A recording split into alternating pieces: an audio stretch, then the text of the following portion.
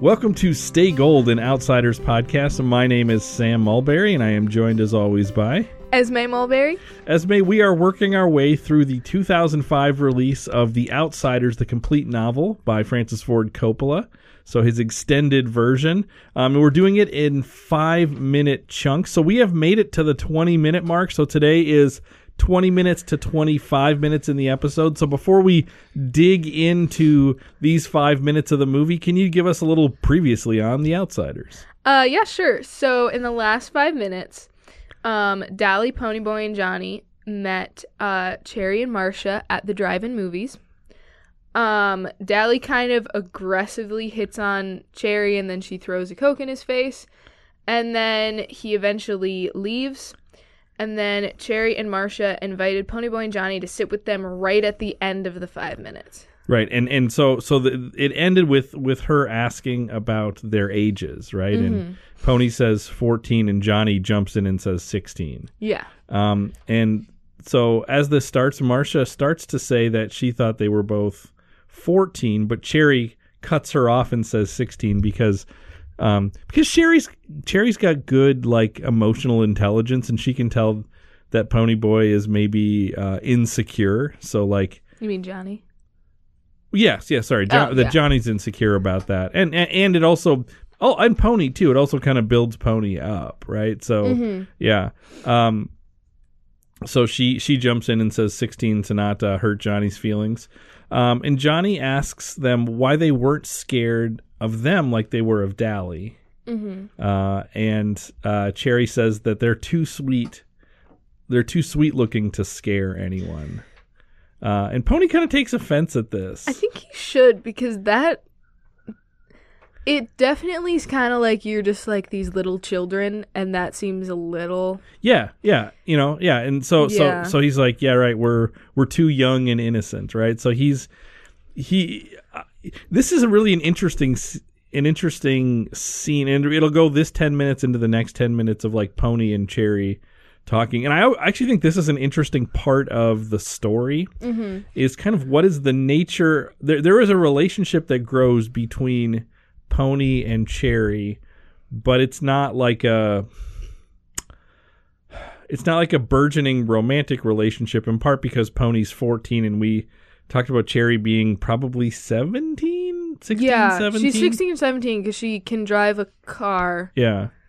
So it's like it is this interesting relationship, so you can see Pony like clearly wants to be seen as like Pony and Johnny both want to be seen as adult as their friends are, as their friends appear to be. So he's like, yeah, we're too young and innocent. And Cherry says that they're just not dirty like Dally is, and I don't think she means physically dirty. I think like Dally was pretty dirty in the last episode in terms of how he was hitting on her, how he was acting towards her. But then Johnny jumps in and defends Dally. You know, he's like, he's a cool guy if you get to know him, right? And what's interesting here is that's one of the kind of themes of the book and the movie as a whole, which is like, how much are we prejudging people based on their status, based on their social class, based on their social groups, things like that. So he's laying out that even Dally Winston, you know, to Johnny is this heroic figure. This is also a really interesting part of the movie, and compared to the book, because there are some certain lines in the book that are much longer than the ones in the movie, and the ones in the movie are like the beginning and end of that line.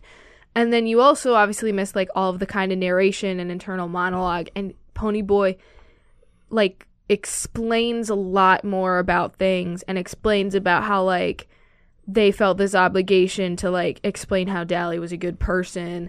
So this scene I feel like actually feels very different in the book, because it's almost a feeling of like they feel like they need to defend Dally, but he almost doesn't fully believe it. Like he doesn't fully believe, oh, he's a good person.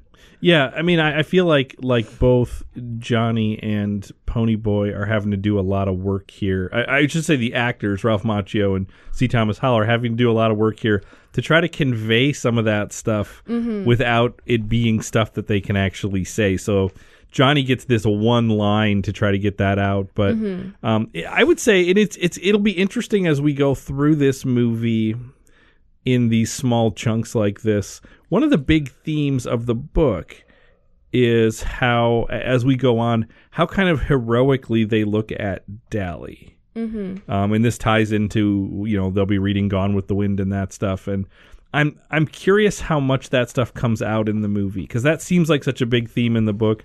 So this is sort of also an initial thing of seeing how that Johnny wants to defend Dally. Yeah. And we're going to see in this 5 minutes more circling around the greasers kind of defending each other, even against other greasers. Yeah. That this is familial to them, so it's like you can't speak poorly of them. So he wants to defend him and says he's a cool guy if you get to know him. So as they're having this conversation, if you're paying attention in the background, and it's easy to miss because this is a very dark scene because they're at the movies, so they're all sitting kind of 4 in a row and they're looking at the screen. So really the only light is coming from the screen. Otherwise, it's a pretty dark shot. But if you're paying attention in the background, you can see Two-Bit, who was kind of the worst part of the last 5 minutes, sneaking up behind Johnny, and he sort of grabs him and messes with his hair, and just to kind of like scare him, basically. And then he hands Johnny a beer, and then starts in on talking to the girls, right? Yeah. And he's like, "Who are these two? Your great grandmothers?" Which is got to be a book line. It's actually a little different in the book. Interesting, because this is not a great line in the movie, so I assumed it was a book line. What it is in the book is he says great aunts, and then Sherry's like, actually, we're their great grandmothers. And then there's like a whole like page of like, not really witty banter because it's not that funny, but like kind of banter between them. I wish they would have had that in the movie. Yeah, and it's like there's a whole thing in the book about kind of a relationship between Marcia and Two-Bit, and they like kind of joke with each other. And they try to hint at that in the movie, but it's so little and it's not funny that you really miss it. I think the movie does an okay job of establishing that part, but I wish there was a little bit more of the play between them that's in the book. And even doing the like your great aunts and then actually great grandmas, even if they don't do the rest of the stuff, I wish they would have had that part in there. Yeah. Because the line just kind of sits there as like kind of awkward and weird. And then like it also makes Marcia so much more of a character with that too, because it gives more to her personality, and like she seems more like a real person, that she actually says things. Like a real person, and like a real person who's different than Cherry. Yeah. And that's actually what I liked about her, is like Cherry and Marcia have a different response to Dally. And a different response to then Marcia's response to Two-Bit kind of makes sense, that she's a little bit more like flirty with him and just a little bit more kind of open to potentially building a relationship there. Yeah. So yeah, I think again, they're probably necessary cuts when you think about the length of the movie, but it is something that I wish I would have been okay with, even if we had 20 seconds more. You know, here, that could have gone a long way. And then he asked what they're doing with these greasers. And is this the first time we hear have we heard the word greaser yet until this point? If you watch this version, yeah. Because when they jump Pony Bear at the beginning, I think they call him a greaser. Okay, yeah. But then in the shorter version, it might be. Okay. I could be wrong, but like I can't think of like why in the movie scene so far. Basically, maybe it's been said, but yeah, it's interesting because like in the book you get so much greaser and soch language that in the movie they have to establish that, and I think this 5 minutes works to do some of that stuff and set some of those things up. And then Johnny explains what happened to them between Dally and the girls and why they're all there. And Two-Bit then asks about Dally, and just as he says, where is he? We get what I think is one of your favorite things. We get an appearance, which isn't in the book, of Tim Shepard. And he walks up and also he hears them. He hears Two-Bit ask about Dally, and then Tim Shepard steals the movie for a second to be like, yeah, what happened to Dally? Talk to me about this moment. Okay, so we read The Outsiders in school, and then we watched the movie. And it was all the kids, and it was like on the big like smartboard screen in front. And since this doesn't happen in the book, it caught everyone very much off guard. Some people like full on screamed. There was a lot of yelling. There was a lot of confusion over who this person was, because he's not supposed to show up and because people yelled over the dialogue. So the teacher either had to stop the movie and like explain to us who he was, or go back and make us rewatch it. But it's such a startling like cut over to this person, and it's almost like this weird like looking up at them shot. Mm-hmm. It's very startling. He looks menacing. He does. Yeah. He looks very creepy. And like, it's a thing too of this. We watched the shorter version, so this is like the first kind of big scene in the movie.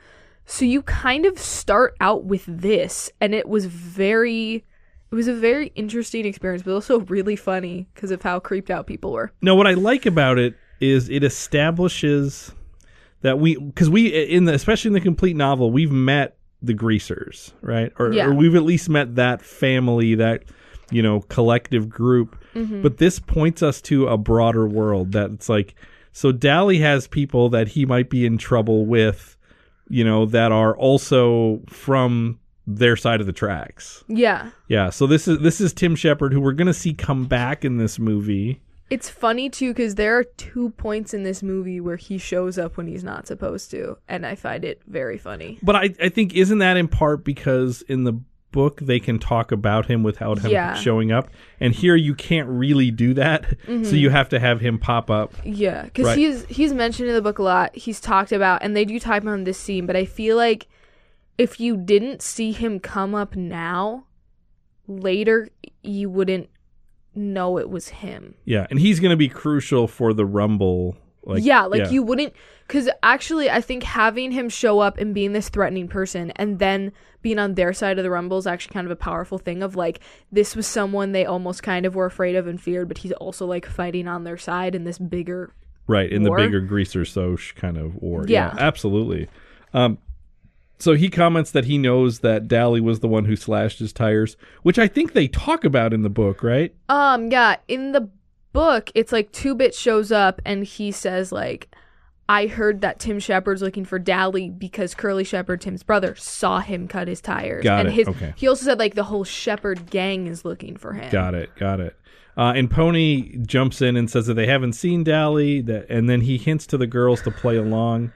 And then eventually Tim walks away. So the cool thing about that moment is sort of Pony Boy connecting non-verbally with Marcia and Cherry to be like, right, we haven't seen Dally, right? And he's like, look, because his back is to Tim, and it's like he's clearly like trying to get them to realize like this, you guys might think this is a game, because Marcia definitely kind of has this sense of like, oh, we're all just kind of playing around, and he's like, this is serious. You need to say you haven't seen him. Yeah, I find this scene also really funny because he like does a really over exaggerated wink to them, and I find it really funny. But also in the book, in this scene, there's a lot more of like Two-Bit kind of talking about the significance of him cutting the tires, and he says a line which I'm kind of sad they cut from the movie, but he says like, it's a big deal kind of like slashing someone's tires if you have to pay for them yourself. And sure. It's like there's so much more like kind of Greaser Socha conflict that's just said in the book that they take out in the movie that are in these scenes, that they talk so much more like about it. But I think they might take it out because it feels a little weird that people just say that stuff in the book. Yeah. And it would feel really weird in the movie. Yeah, you'd have to build. I mean, that's actually an important line in the book, but you have to build to it. No, that makes a lot of sense. Mm-hmm. So eventually, then Tim walks away, and after he walks away, Two-Bit asks if Dally has a blade, and he says it's good that he doesn't, because he says Tim will fight fair as long as he don't. As long as he doesn't have a blade, then it'll just be I think in the book they awkwardly call it'll just be skins then, isn't that what they say? In the Rumble they say with no weapons it's skins on skins. And yeah, I don't like that. Yeah, I don't like it either. It's a weird line. Yeah. It's not here though. Yeah, but it'll just be fists. Fists in wrestling. And Cherry asks if they quote play rough. And Two-Bit says that a fair fight isn't rough. And Marcia jokes, if he gets killed or something, you just bury him, no sweat. Which is, again, it sort of shows like Cherry is concerned about like what are people doing, and Marcia is kind of flippant about it. Yeah. And it's like Marcia doesn't get a lot to do in this movie. She's going to basically disappear after this set of scenes, right? I don't think, does she come back? She does not come back after this set so of it's scenes. like you only get this little piece, but I do like her as a counterpoint of like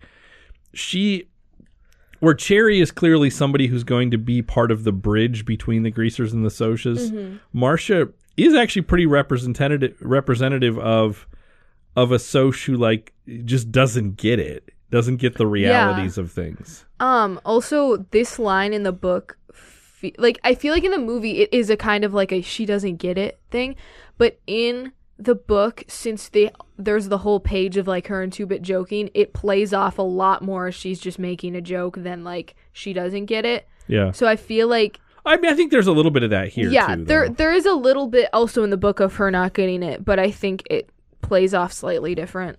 Yeah. So then Two-Bit offers Marcia some chewing tobacco, telling her it'll put hair on her chest. I don't like that part. That's not in the book. I think that's perfectly funny. Yeah. Like, that's just the kind of thing. So then Cherry asks Ponyboy to go with her to get some popcorn and Coke. Two-Bit offers to buy and gives Pony some money, which is a little thing that I really like. Because again, it has this sort of family feel. Mm-hmm. And because Two-Bit is sort of aware, Ponyboy probably doesn't have money, and there is this sense of like, okay, if you're going with Cherry to get this stuff, there is probably an expectation, just in terms of even thinking about gender, there is an expectation that you're going to pay. So let me just say this so you don't have to go through that embarrassment of like, mm-hmm. I don't have money for this. It's also in the book, that part's there too, but it's said a lot more to Johnny in the book, because it's this moment where like Johnny's reaching into his pockets for money and he's like, no, don't bother, I'll pay for it.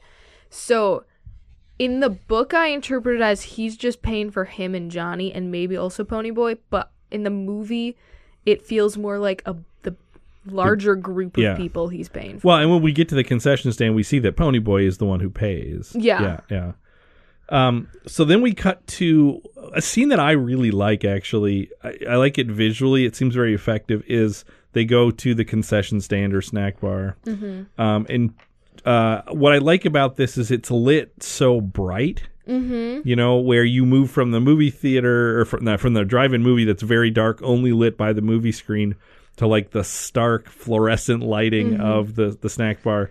And in a way, I feel like this takes me back in time. Now, as a kid, I don't ever remember going to the drive-in movies, although I think I probably did. But I do remember, like, something about that concession stand feels like a place from my childhood, even though my childhood would have been when this movie was made, not when it was set. Yeah. I find something about this visually really affecting in that way. Yeah, I always like that scene really visually, too, because it also feels very real that it's like you would have this really bright mm-hmm. room that you would walk into from the movies feeling like it's really bright in here. And what's funny is you can't hear it, but I imagine like the buzzing of the lights a little bit. Yeah. Like it's like you've been to a place like this, mm-hmm. and I just know what this feels like. Exactly. I can imagine the cracked concrete floor of that place, mm-hmm. maybe some spilled soda. It just like it's evocative of the place. So Cherry asks if Two-Bit is okay, and Pony says, "Yeah, he ain't dangerous like Dal, if that's what you mean." So he's even pointing out Dally's a little different. Dally is maybe the kind of person you should be a little like, you should watch yourself with, but he's like, Two-Bit is a good guy. He's not that. Now, you are an avowed Two-Bit fan, right? You like Two-Bit? Yeah. So this must ring true to you that mm-hmm. Two-Bit's okay. He's a great person, in my opinion. And then Pony explains that Johnny is a nervous wreck. And he says he got beat up a few months ago by some Socs. And Cherry asks if that's how Johnny got the scar. And Pony says that one of the Socs was wearing rings. And it's interesting, as we rewatch this, I was just following Diane Lane's face during this. Yeah. Because it's interesting because it's not that she it's not this major moment of she has some realization, but you can see a little bit come across her face as I wonder. Because her boyfriend, Bob, who we're going to meet later on in this 5 minutes, canonically wears rings, right? That's one of his things. And we even see them in that scene. So it's she's starting to put together that maybe Bob was that person. And that also in the book she mentions one time, later she says oh, when you said he got beat up with a guy by rings, I knew it was Bob. So I really like that they have her do that facial expression. But what's cool is they don't cut to her face. It's a wide shot, and I think it's when they're walking, but you do if you know enough to be watching her face, you can see it kind of come across her face. I think it's a nice piece of acting and a nice piece of non-obvious directing to be make sure you're facing towards camera at this point, but we're not going to insert a shot into that. But I feel like this scene I do really like it. It is really good, but it's so different in the book because for one thing that I feel like they could have done, and it kind of makes me sad that they didn't, is they talk about how when they're getting concessions, there's a lot of people kind of looking at them because it's a greaser and a Soc, and I feel like they could have done that a little bit. They also talk about how there's a really long line, which I get why they didn't do. They just want to get him through there. But then there's also in the book 3 full pages of him telling the story of when Johnny got beat up. And I get that they can't do that because they can't have him talk for a really long time and tell this story. But it makes me sad because in the movie, the moment of him telling the story is just so downplayed and doesn't seem as significant almost, and it makes me sad because. So, what are elements of him telling that story? We maybe can't do 3 pages on it, but if we could have had 30 more seconds, are there details? Are there pieces of it, or is it just that he tells the story rather than just mentions it somewhat offhandedly? There are parts of the story that I feel it's hard because both they're really important parts of the story, but they also seem really personal to the characters. So it would feel a little why are you saying that to her? But it feels like that in the book too. But I think Ponyboy's kind of an open book though. Yeah. He talks about how Johnny was crying a lot, and how he then also brings up in the story how Johnny's father beats him up a lot, and he gets no emotional reaction to it, but that he was sobbing. He talks about how when they found Johnny, they thought he might be dead. There's also, he talks about how as soon as they found Johnny, because it was just him, Soda, and Steve walking, and then they found him, it was all the other members of the gang just kind of showed up. So I feel those parts are really important to the characters and really help kind of show how these people might be kind of Dally, he even talks about, seems kind of dangerous, but they're ultimately good people, and they really care about each other. So I feel without telling the 3-page long story, he could still mention we found him, we thought he was dead, he was really upset about it, and then we all were there. You could have put that stuff in a little bit. Yeah. No, I think there is a way to do a 30-second version that hits on some of that stuff. I think they probably wanted to avoid the Johnny family stuff because they hit that later.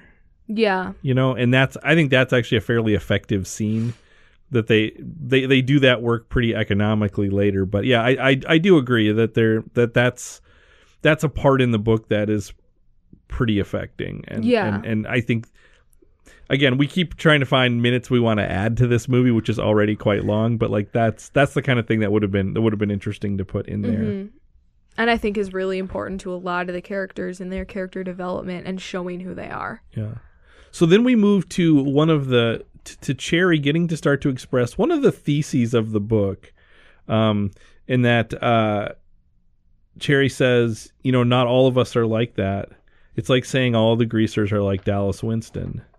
And while they're having this conversation, in the background, we see this and this has been developing for a while. Again, I don't exactly understand the logistics of the snack bar because it seems like there's multiple lines that are all moving towards the same place, so that seems, I buy that it works, but it seems a little weird. It's like there's a cash register in the middle and then there's two sides that come to the same cash register, which if this is a very packed movie theater, which is how it's described in the book, that seems really ineffective.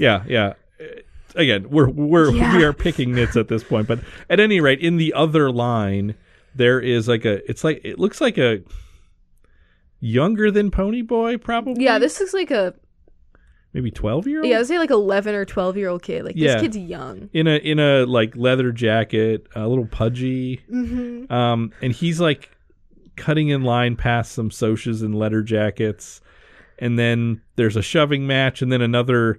I assume his older brother or a Bally Winston type, an older mentor, gets in on it, and a fight almost breaks out, and then the manager of the concession stands you guys take this outside. So this is happening. Oh, he doesn't say. The older greaser says to the one Soc who's you really shoving the kid. Yeah, he's let's take this outside, and then the manager says, why don't you two take it outside? And the two greasers leave, but he doesn't make the Socs leave. Oh, okay. Did you see that? I didn't see it till the third time I watched through. I guess I didn't track that. But it's in the background too, because I saw him say you two take it outside. So in my head I was he's I either assumed he meant the people fighting. Yeah, I was I assumed he meant the people fighting or the two groups of people. And then I watched and I'm oh, that is not what happens at all. So I found that really interesting. And that totally makes sense. Yeah. That totally makes sense. But it's so cool because it's very much when they leave, it's in the background and it's very kind of downplayed, but it's a really smart way to do that. Well, and it mirrors what they're talking about, Yeah. It mirrors what Pony and Cherry are talking about. And Cherry explains that the rich South Side Socs, and we'll get into the geography in a second here, that the rich South Side Socs don't have it made either. She says things are rough all over. And there's this tense silence between them. And they don't say anything. And then Ponyboy says, come on, let's get out of here. Two-Bit will think we've eloped to Mexico. In the book, he says Two-Bit will think we'd have run off with his money, which I like that line more personally. Oh, I do like that way better. Yeah. Yeah, that's way better. Why did they not use that line? Why did they change it? It's better because I think in the movie they wanted to play up a little bit more of look, it's a romance, but it's also definitely not. Yeah. Although I will say Ponyboy T. Thomas Howell sells that line pretty well. He does. But I think the book line is better. Now, we need to talk about geography here. Yes. Because this is not nitpicky. This is not nitpicky what we're going to talk about here. Okay. They changed the geography of the city from what's in the book. So I'm going to hand this over to you. Okay. In the movie, the Socs are on the south side. The greasers are then supposedly on the north. They never say the north. But you assume. Yeah, you assume. Even in soon when Two-Bit doesn't say I'm from the north side, he says I'm from the other side, which is weird. Yeah. But in the book, it's east and west, and the Socs are on the west side, and the greasers are on the east side. Which, for one thing, there's multiple reasons why this is significant. S.C. Hinton based the city they live in off of the city she grew up in. Which is Tulsa, right? Yeah. Tulsa so there's actually this is based off of something. Why did you change it? And the fact that it's east and west matters because there's a lot of symbolism with sunsets, and the sun sets in the west on the Socs side. Exactly. And then later, Ponyboy sees the sunrise, and he's I've never seen this before. It's beautiful. And it's yeah, that's the east side. So there's actually both significance, kind of to the author that it's east and west, and the theme of the book and symbolism that it is east and west. And all they would have had to do is change one word in the script. I don't get why they changed it. It's so weird. That I'm honestly it's a question I want to ask Coppola. I want to be so why that? Because you're right. This is a story, and not just within the book, but within the movie where there is narrative significance to the sunrise and sunset. Yeah, there's deep narrative significance, and they change it, and so that part is very, very weird to me. Mm-hmm. And it's it's not even like they changed it to make the plot flow better. It's really just like in some lines you had to change one word. Yeah, and I don't what is the rationale behind that? That's one that's an utter mystery to me, and we're not going to get to the bottom of it here. But I'm glad we could acknowledge that, because I think we both, when we saw the movie, both of our ears pricked up and said, "That's not right. Yeah. That seems very, very strange." So we go back to the seats, and we see Two-Bit is now hitting on Marcia, but not in a Dally Winston kind of way. Yeah. So he says, "So you're from the South Side." And he says, "I'm from the other side of town." So this is what you had talked about. That's what I'm talking about. Like, yeah. I don't think they ever say the North Side, and I almost feel like they said they want to do South Side just because of alliteration. My only other thought of why they might have changed it is because I was thinking, like, I don't know. My only thought was like things in like New York, the West Side is like the more rough side, and people would then in their mind maybe think about that, but that's my only guess. But in Chicago, the South Side of Chicago is the rough part of town. Maybe. Oh yeah. So it's like it doesn't make sense. It doesn't. Yeah. Again, my other biggest guess is they wanted alliteration. South Side Soch. It sounds good. Yeah, but West Side Soch sounds great too. Yeah, West Side sounds good too. I don't know. If anybody knows Francis Ford Coppola and you could pass that question along, tell him we love the movie. We especially love the 2005 cut, but I just want to know. Yeah, I think about it a lot, actually. Because actually, I would love if there was a reason and you could hear it and be like, oh, okay, that's interesting. Yeah. I just don't. I haven't heard it. I don't know why that. And I hope it's a better reason than just it's alliteration. Right. Because like to your point, it smacks of them not understanding part of the story. Yeah. Which I don't believe, because they made the movie and it's so clearly in the movie as well. So then from there we cut to cars leaving the theater after the movie. On the marquee, it reads, the two movies playing are Beach Blanket Bingo, which we had seen parts of, which was a 1965 movie, and Muscle Beach Party, which is a 1964 movie.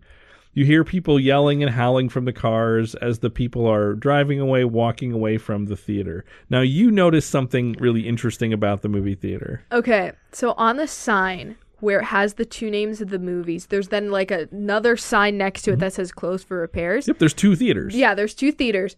And they both have a sign next to them pointing in the directions. And the one says west and one says east. And the east one is one that's closed for repairs.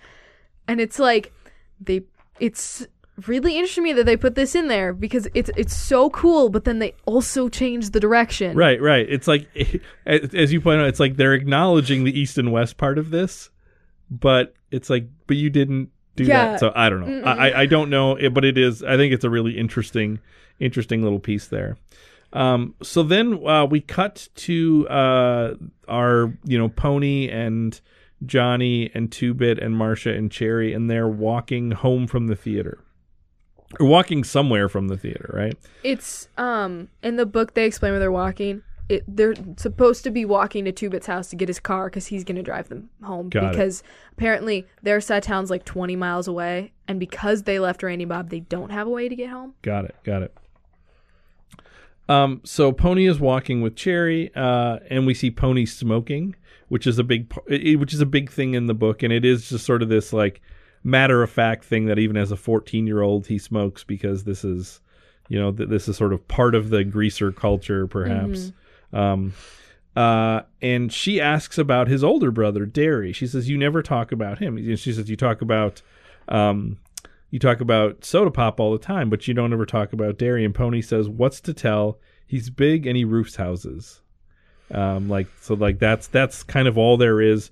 So, which is interesting because he is pointing to what Derry is now. He is really kind of the father figure, and he is defined by his job. He's a roofer, right? But in this scene in the book, before they have this conversation, it's like they actually then show the conversation about Soda Pop, and they show other things. And this is the part too where not this part, but a little bit later in this conversation is where they talk about the sunset, and it's cut out of the movie. Yeah. Interesting. Twice in this scene, they mention the sunset. Both times it's cut out in the movie. Yeah. I think the sun... I get not having the Soda Pop thing. In part, Soda Pop's just not as big of a character in the movie. Yeah. There's not space for it. He's more developed and interesting in the book than he is in the movie. And I get taking that out, but I think to me the sunset line is like, again, it's part of the thesis of the book, and to not have it in there is it's kind of a shame and kind of like an own goal. Like it's like that's a good line and you don't put it in there. Again, that's one where I'm interested in what the choice is, because that would take you all of 5 seconds to have that line in there. Mm-hmm. And they also have this or you do it in the concession stand when they're talking about how they're not all that different. And they have this conversation about greasers and socias. This actually kind of like important conversation about the differences between them. They talk about like why they get in fights, why they're different, and it's actually like this really big important conversation. And then none of the ideas they talk about there come up in the movie, and then they talk about soda pop, and then it gets to this conversation. Yeah. So this could be and I get the idea of we need to get the movie going. Yeah. But that's a pretty core conversation, and different than stuff we're talking about before. It's not internal dialogue where it's like, how would you film that? It is just people walking and talking. Like you could clean that up and make it quick and get some of those ideas starting to get out there. So Cherry, again, she was asking about his older brother. She says, is he wild and reckless like Soda, or is he dreamy like you? And Pony very pointedly says, he ain't like Soda, and he sure ain't like me. Because Ponyboy loves Soda. Mm-hmm. But we've barely seen Derry in this movie, and in the theatrical cut, we have not seen Derry at all yet, right? Yeah, and we've seen Soda Pop very briefly. Right. Just at the gas station. Yeah. Right? And he says, he can't stand me. I bet he wishes he could stick me in some boy's home. And now we see 2-Bit jump in. And was he wearing a jacket before, or did I just not notice? Yeah, he was wearing a leather jacket, and now Marsh is wearing it. That's what I thought. Okay. Because we see that 2-Bit is wearing a red sleeveless Mickey Mouse t-shirt. Okay, it's orange. Is it orange? It's definitely orange. Okay. I looked at that and I was looking at the notes and I'm like, that's not red. Okay. But it's and we see them watching Mickey Mouse cartoons later. So okay. That's the biggest thing for the movie that that's another thing I'm confused about, is why they added that in, because there's nothing about that in the book. Well, Mickey Mouse is the name of Soda Pop's horse in the book. That's the only mention. Maybe it's Mickey a tip Mouse. of the hat. But it's with a different character. That's what bothers me. But I think it speaks to maybe like the 60s culture a little bit, like the childhood culture. What I also like about it, though, is it is like these are, especially someone like 2-Bit, is a pretty hardened character at this point. Like he's pretty grown up at this point. But it is an indicator of childhood. So it is like, but he's still a kid. And we're going to see some other things where it's like, oh, these people who seem like they've been forced to grow up real fast because of their life circumstances. It's like at the same time they are still children in a kind of way, you know? It just, I don't know. It just seemed like a weird move, and it really threw me off with his character that all he wears is like Mickey Mouse shirts with the sleeves cut off, and it's like Okay. And it's also funny because it's like the same shirt but different colors. Yeah, I'm okay with that, but I don't know. It threw me off. I had a vision of what that character was, and it wasn't that.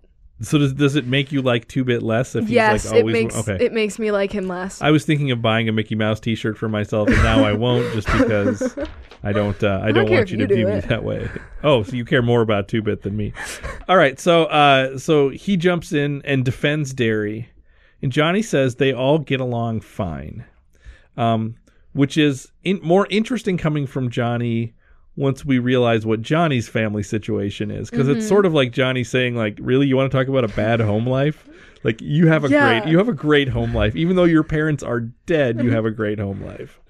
And Pony says they don't, and that Johnny should shut his trap because he ain't wanted at home either. Okay. And yeah, so okay, go ahead. That line in the book is longer, where after he says, and you ain't wanted at home either, he says, and you can't blame them. And it makes me so mad when he says it, and then... But it's good because you can see how hurt Ponyboy feels, because he feels like his experiences are being negated by them. Now, whether they're right or wrong to do that, it is him lashing out about his emotions. how he feels. So I kind of like it, even though it's like it's an unlikable thing to say. Yeah, I do like it in that way, but it also makes me mad because I don't like it when people insult Johnny. Yeah, because the book and movie teach you that Johnny is this precious creature that needs to be defended. Yeah. Yeah, and he is. So Two-Bit then shoves Pony gently and tells him to watch his mouth, and Pony apologizes. Okay, this scene in the book is played up so much more and is one of my favorite parts because it's actually this really sweet moment. For one thing, Two-Bit actually hits him, and in the movie it's it seemed like you touched the back of his head and it's not hitting him. And then Ponyboy apologizes and Johnny's like, it's okay, it's true anyways. And then Two-Bit's like, that's not true, we couldn't get along without you. And it's actually this really sweet moment for the characters. And then Ponyboy has this rant about how it's not fair for greasers, they have all the bad stuff happens to them. But it's, you hear those lines in the background. Yeah. And it makes me sad because it was one of my favorite parts in the book, that this little moment that they have. And I was just really sad that they took it out. Yeah. So this is, and we're going to get to Book Corner in just a moment, but this is clearly a section where they just had to cut and cut and cut. Mm-hmm. And maybe if this book was if this was made now, maybe it's made as a TV series, like a 8-episode Netflix show, and you can do more of that stuff. Yeah. But I get that there's just not space. So I actually like the fact that they do manage to get some of those lines in there. But you're right, they are the kind of things where so much is happening. Because as this is going on, there's something happening in the background, which we're going to talk about. Mm-hmm. So it's you miss him. I mean, I remember hearing Two-Bit say, "We couldn't get along without you," but you're not. Those lines don't land in the same way because they're not at the centerpiece of the frame. Although I would argue that's also good realistic filmmaking, because that's how real conversations work. It's not everybody taking turns. Yeah, it does make it feel a lot more real, but it also makes me feel a little sad. Yeah, but they could have made the audio just a little bit more. Right. A little bit more. You could have heard it.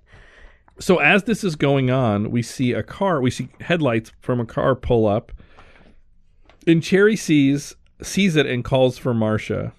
And Cherry tells her to act normal. As the car pulls up, she tells the other guys to just keep going, because she's well aware of the tension between the Sochers and the Greasers, and she's like, you can tell the last thing she wants is that for tonight to end in a fight. Yeah. Because she's actually having all things considered, a pretty pleasant night, talking to Ponyboy and, all these things. And it's okay, now things could turn ugly. Yeah. And there's the part where she keeps on saying oh, act normal. I feel like that's lines that are delivered not as good because they seem weird and they're really act normal. They've seen you. But it's better in the book because what happens is the car comes to them, goes past them, and then comes back around. That's what I thought. I was thinking that happened in the movie too, but I'm doesn't that happen? Yeah. So it makes so much more sense in the book when they're oh, act normal, act natural, just keep on walking, because it's hey, maybe they won't stop again. Mm-hmm. But in the movie, it's just really? They've seen you? Yeah. Act normal? So that line plays off really weird, and yeah. I don't like it in the movie. So at this point, a drunken Bob and Randy get out of the car and ask what they're doing. And Bob's upset and says, just because we got a little drunk. And Sherry says she's never going out with Bob when he's drinking. And that ends the 5 minutes. Mm-hmm. Yeah. So let's jump into Book Corner. Now, you've talked a lot about the book. And I want to, if for some bizarro reason, this is the first episode you've heard of this show, this is a strange entry point. I feel like in this 5 minutes, I've heard a lot more of you saying, this is how the book and the movie are different. This is why the book is better. And what I find interesting about that is that has not been your tone thus far as we've done these. No. Your tone up to this point has been wow, they actually do a really good job of not putting everything from the book in, but being very true to the book. But I think it seems like your point is there's a lot of crucial dialogue that's happening in these scenes, and it just gets cut, and it gets cut for various reasons. Yeah. So is there anything else in terms of thinking about the book that you want to add in here? Oh, I forgot to mention one other thing that they... Oh, never mind. This is not in this part. This is in the next 5 minutes. But I feel like a lot of the stuff they cut out is understandable, but I'm still disappointed because it makes the movie feel very different. Sure. It's also, I want to say, why I think the shorter release of this movie is not as good, because this is the beginning. So you don't start out with the scenes where you're like, oh, this is a really good movie. You start out with these parts that are like, wait, what? That seem chopped up. That seem chopped up. They like, the Tim Shepard thing really throws you off if that's the beginning. Mm-hmm.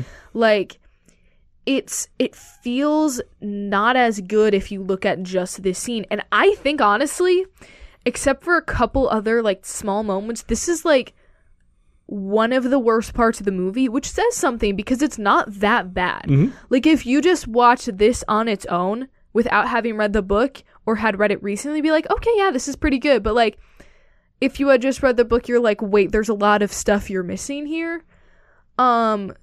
So, yeah, it's not great, but, like, it could be worse. All right. So if we were on a scale of 0 to 10, where do you rank this 5 minutes in terms of its fidelity to the book? Honestly, I'm gonna give it like a low, like 4.5, 5. Oh, wow, that's higher than I thought. It's a lot of the dialogue that's actually in it is from the book, is the thing. Like, a lot of the dialogue is word for word from the book. I think the characters stay very true. The lines that are awkward because they're a little awkward in the book, and normally lines in books, sometimes when they transfer to movies, hit different and are just weird and feel kind of, I don't know. So the lines that feel that way in this also already feel a little bit awkward in the Yeah, and I think that is something worth saying about the S.E. Hinton book. As much as we both like it, there are moments where you're just like, this feels like it's written by a 16, 17-year-old, because it's in fact written by a 16, and there's 17-year-old. moments, there's a couple of these in this 5 minutes, but especially the next 5, where even just the places people are standing are like, that's weird. That makes for a really awkward conversation. But in the book, since you're not visually looking at the whole thing, it's like, yeah, I'm not worried about that. And then in the movie, you realize, like, oh no, this feels... Yeah, how does that actually work? Yeah, because when they're walking, it's like, they're walking, and then Ponyboy and Cherry, like, stop, and then, like, Two-Bit and Marcia double back, and it's like this weird, like, wait, what's happening? Yeah. So it's... I think the things that feel awkward and aren't played off right are not necessarily the fault of the movie, but with some things that they cut out, they could have done better. Sure. So I think, 4.5, 5, that's actually not that bad. Yeah. Should we do a quick deep dive? Yeah. All right, today's deep dive is on the character who plays Two-Bit Matthews, Emilio Estevez. So we've been talking about the kind of insane casting of this movie. And what's interesting is Estevez is somebody who, especially right after this movie comes out, his star burns as bright as anybody's for a while here. So Emilio Estevez is born May 12th, 1962 in New York City. A lot of the people in this movie were born in New York. He was 20 when The Outsiders was released and turned 21 a few months after. He was the first child of acting legend Martin Sheen. So he's somebody who's born into a Hollywood family. His younger brother Charlie Sheen, is in movies like Platoon and Wall Street, and so he has is in a family of acting legacy.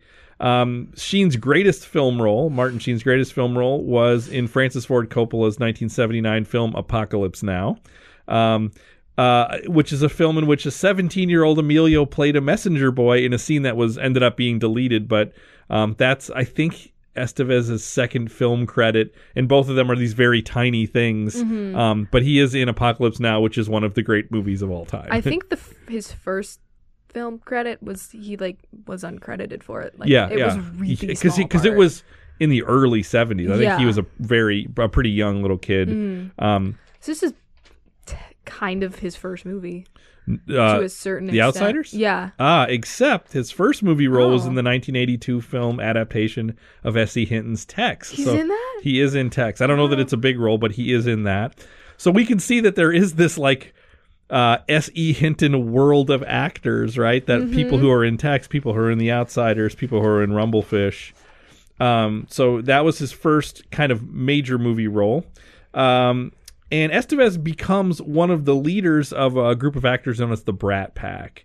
Now you've seen, Esme, The Breakfast Club, which is one of the like totemic, iconic Brat Pack movies, and Estevez plays a big role. He's one of the major roles in that. So the Brat Pack is this group of young actors who all came of age in the 1980s. Some of the people in this movie are sort of viewed as members of the Brat Pack, like Rob Lowe, C. Thomas Howell a little bit, Macchio a little bit, but then others in this movie I don't associate like Swayze or Cruise or Matt Dillon as part of that. But definitely core members are people like Rob Lowe and Emilio Estevez. And in 1985, Estevez is in probably the two most Brat Packy movies of all time, The Breakfast Club and St. Elmo's Fire, which are two movies featuring functionally almost the same cast of people playing. One is playing a group of high schoolers, and in St. Elmo's Fire, they're playing kids who are, I think, just out of college. So there's a lot of flexibility in the age range of what they play. But after appearing in The Outsiders, Estevez purchased the film rights to S.E. Hinton's novel That Was Then, This Is Now, which of her other novels besides The Outsiders, this is the one which is the closest to an Outsiders sequel in that it exists in the same world as The Outsiders. In fact, Ponyboy Curtis shows up in That Was Then, This Is Now. Yeah, there are 3 overlapping characters for sure. I have a theory about another one. And it was written as the book, like the next book after The Outsiders, but it's not. It's both a sequel and like not really a sequel. Yeah, it exists in the same world. I mean, it's more than a spiritual sequel. I would say something like Rumblefish feels like a spiritual sequel, like the same tone and vibe, but there's no crossover.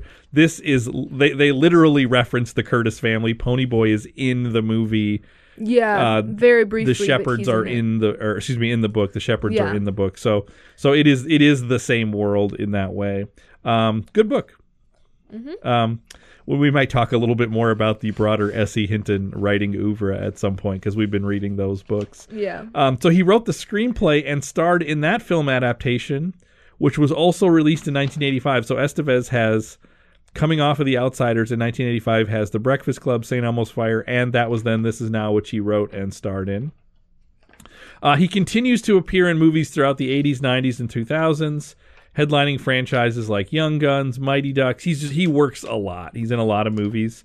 In the 2000s, his work has primarily been as an actor-director, so he starts directing, I think in the late 80s he does his first directing, does a little bit in the 90s, and once we hit the 2000s, he directs quite a bit more, including the 2006 drama Bobby, about Bobby Kennedy, which earned Golden Globe nomination for Best Motion Picture Drama. And as of 2022, he has starred in 34 films and directed 9 of them. So if we're thinking of the legacy of the casting for this movie, Estevez is one of those careers that really is launched by this movie. And by 1985, he is sort of a signature member of the Brat Pack. So again, well done by the casting on this movie. Yeah. Should we get into who won the 5? Yeah. All right. So this is an interesting one for me. So here are the obvious nominees. You have Diane Lane as Cherry Valance, Ralph Macchio as Johnny Cade. I threw him in there, although he doesn't do much in this 5. But I'm always going to put Macchio in because I'm a big fan. C. Thomas Howell as Ponyboy Curtis. I would argue this is maybe the first time we could give it to Howell. Howell's going to win some in this. You could maybe give it to him for this. Emilio Estevez as 2-Bit Matthews. This might be his one shot at winning. This or the next 5 might be his one shot at winning. And then I kept Michelle Mayrink as Marcia because these are the people that's basically all the people in this scene. It's kind of just that. Unless you want, the manager who says, yeah, you two take it outside. Like that's the only other person. The kind of jerky manager who says that. So I look at this and I think either Estevez or C. Thomas Howell. What are you feeling? Can I make an argument for Estevez and also for the character of Two-Bit and why I really like him? I do think this is probably Two-Bit's. And what's interesting is this whole 5 minutes is a Two-Bit reclamation project. Because remember how much last week we talked about how like cancel it was like cancel Two-Bit like real like assaulty kind of real things. Creepy, not great. And you like Two-Bit and I always pick on you about this, but like he's kind of great. This honestly is why I like him in this 5 minutes and why I like him just as a character. I feel like they even talk about this a couple times in the book how like Ponyboy and Johnny are like these two more quiet people. They're like not very energetic, and like Two-Bit just brings an energy that's almost this relieving, like, yes, let's have like people even just talking. Let's have something. It's so nice. And like, let's not have a lot of very serious conversation. Let's like have fun. Yeah, he's playful. So, yeah, that's why I really like his character, because he makes it a lot more fun, in my opinion. Well, and here's what's interesting. So we think about last episode, you have Dally. This episode, you have Two-Bit. They're basically playing the same role. Guy who shows up sitting behind them, right? Yeah. And it's like, okay, you get one version with Dally, which Dally, who we love, is super unfun. Yeah. In that part, right? Here, Two-Bit is very fun. Yeah. And he's caring. He's defending Johnny. He's defending Pony. He's defending Dally and Derry. Like, he's kind of great. Yeah. He's a great guy, and he brings good energy. All right, so he's the best character, I'm telling you. So Two-Bit wins the 5. Yes. All right. I don't know that there's going to be a lot of other Two-Bit wins, but Two-Bit has some hardware on the mantle now. Good for him. There's parts later where he does come back. He does come back. Yeah, I kind of forget about the part where we get the greasers again in there's a kind of big ways. Moment closer to the end that's one of just my favorite moments of any character. That's him. And I think he deserves, I don't even care what 5 minutes it is, he deserves to win. All right. Well, we will see that as we move forward. It's a long way in. So. That is all the time that we have for this episode. We hope you've been enjoying this. If you want to get in contact with the show, you can email us, channel3900@gmail.com. We will be back next week for the next 5 minutes. But until then, stay gold.